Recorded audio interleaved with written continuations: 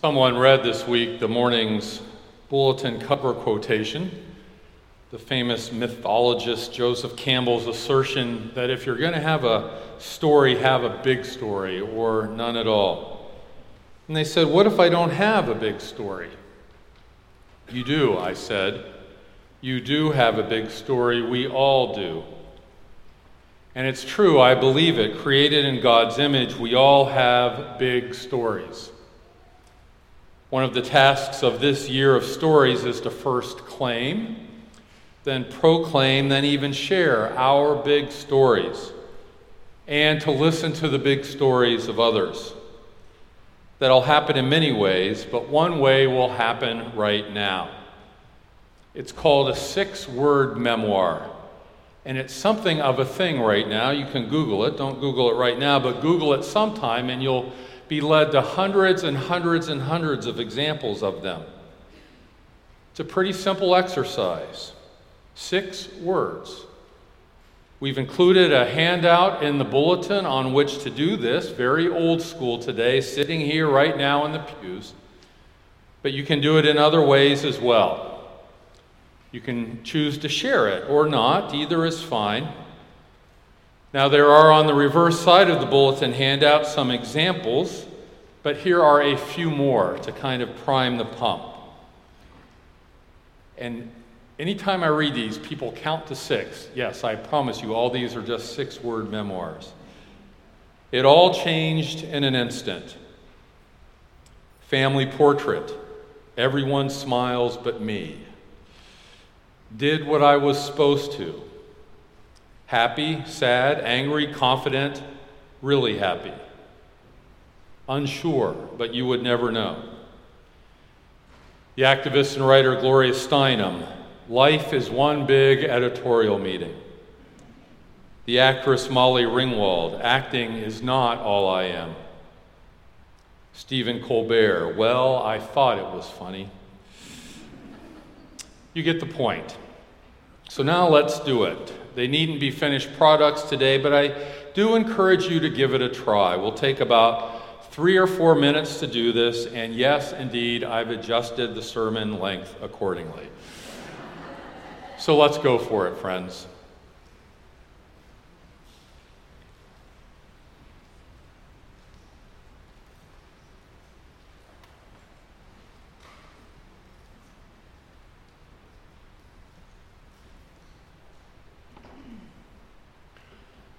Let us pray.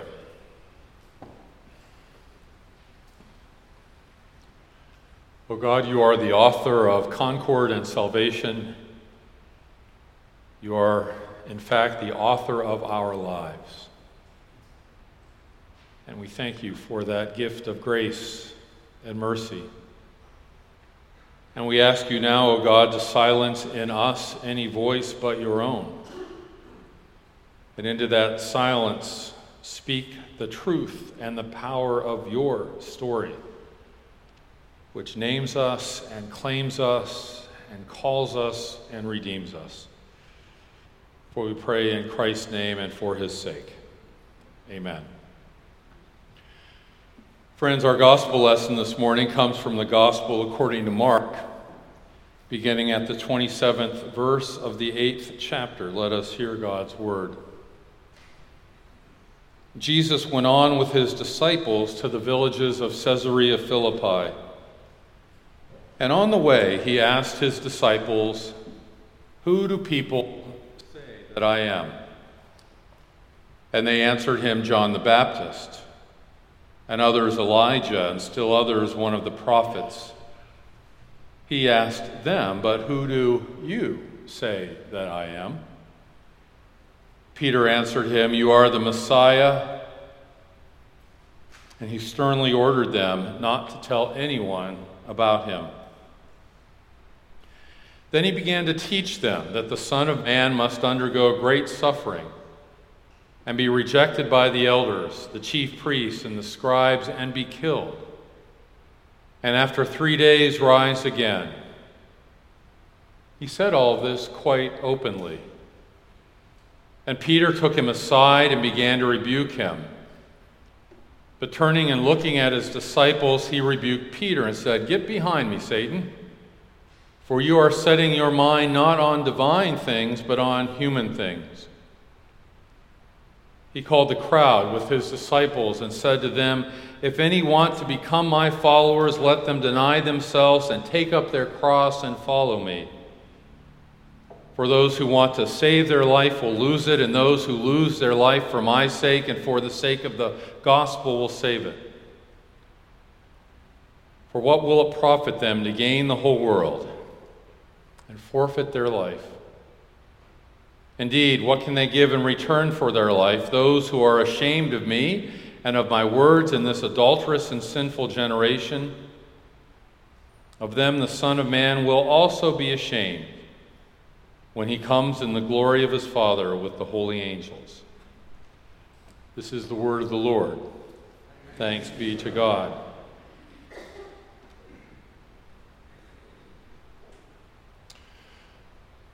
Words matter.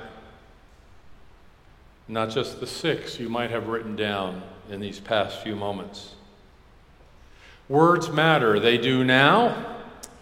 In our Twitter-obsessed, unfiltered, reactive culture, but they have always mattered. John's Gospel, in the beginning was the Word. In our year of stories, claiming that we have a story matters, but telling it will also matter, as well as how we tell it. While the primary calling we share is telling our story by the living of our days, we also tell it with words. Tell me a story. It is such a powerful invitation. We were remembering in adult spiritual formation just a moment ago the great book and then film, The Princess Bride. Tell me a story, Grandpa. Or a counselor to a patient, or a student to a teacher, or a friend to a friend. Tell me a story. Tell me a story with words. Words that matter. Words can heal, or they can divide. They can pave the way, or they can muddy the waters. They can clarify, or they can obfuscate. It's a great word, by the way. You get the point. The power of words as a vehicle for the power of story. And in fact, our tradition has invested so much in words and parsing theological technicalities. We've confused people, we've left some in, we've left some out, we've even spilled blood over the words of our faith. So yes, words matter. That they matter is considered in the letter of James, from which Diana just read. The language feels harsh, but it resonates nonetheless. The tongue is a fire, James says, with power disproportionate to the body itself. Once the tongue becomes out of control, once words become out of control, that tongue, those words, can become like a deadly poison. We know what that looks like. But with the same tongue, James says, we can also bless God. From the same mouth comes blessing or curse, which means we have a choice in the words we say, a moral choice about the words that come out of our mouth. And the call is to choose the good word to say. Nathan Wilby writes, "It's often said that the pen is mightier than the sword, but James offers a slightly different rendering, that the tongue is more powerful than the fist." And Daniel Clendenin writes that with our words we name the world and each other. And at least in some sense, our naming creates a genuine reality.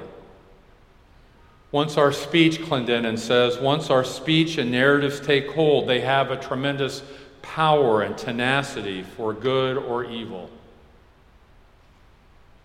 Words have power. James says this, the power to do bad, the power to do good. Words matter, and it's our choice. Now, how they matter is the subject of Jesus' interaction with the disciples. We've just read it again from Mark's Gospel. It is a familiar story. They're walking, they're on the move, and they converse as they travel. Jesus poses a question. We've heard it a million times, I bet. Who do people say that I am?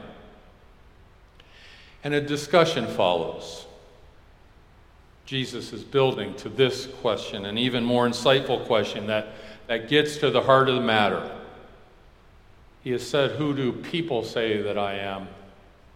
Now, who do you say that I am? Who do you say that I am, Peter and followers? Who do you say that I am?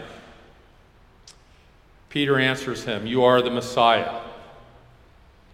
And there's a kind of a moment of silence, which feels to me like an affirmation of what has been said. But then Jesus continues, and an admonition to maintain silence about all of this. And then Jesus keeps on talking to the disciples, talking to the crowd about his impending and necessary death. Then of all things, Peter and Jesus get into a kind of debate, a heated battle of words. Jesus shuts him down. And then Jesus speaks to the crowd, and he issues a very challenging invitation. Again, we've heard it a million times. If any want to become my followers, let them deny themselves and take up their cross and follow me. And then this, those who want to save their life will lose it. Those who lose their life for my sake and for the sake of the gospel will save it. And then he says this, those who are ashamed of me and of my words, of them the Son of Man will also be ashamed. That is to say, Jesus is telling us, I say what I mean, and I mean what I say, so to follow me is not only about me, but my message. The message of this man, this one you have called Messiah, what he does and what he says, all inextricably interconnected. Which means that following him is to embrace the entirety of the witness, the person and the action and the moment and the message. That means we can't separate them either. To take up our cross makes a difference in how we live.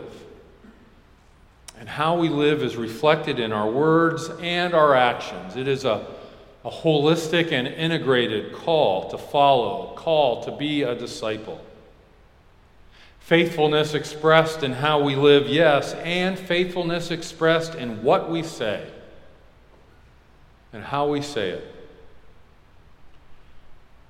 Caroline Lewis writes that who you say Jesus is who you have decided to be.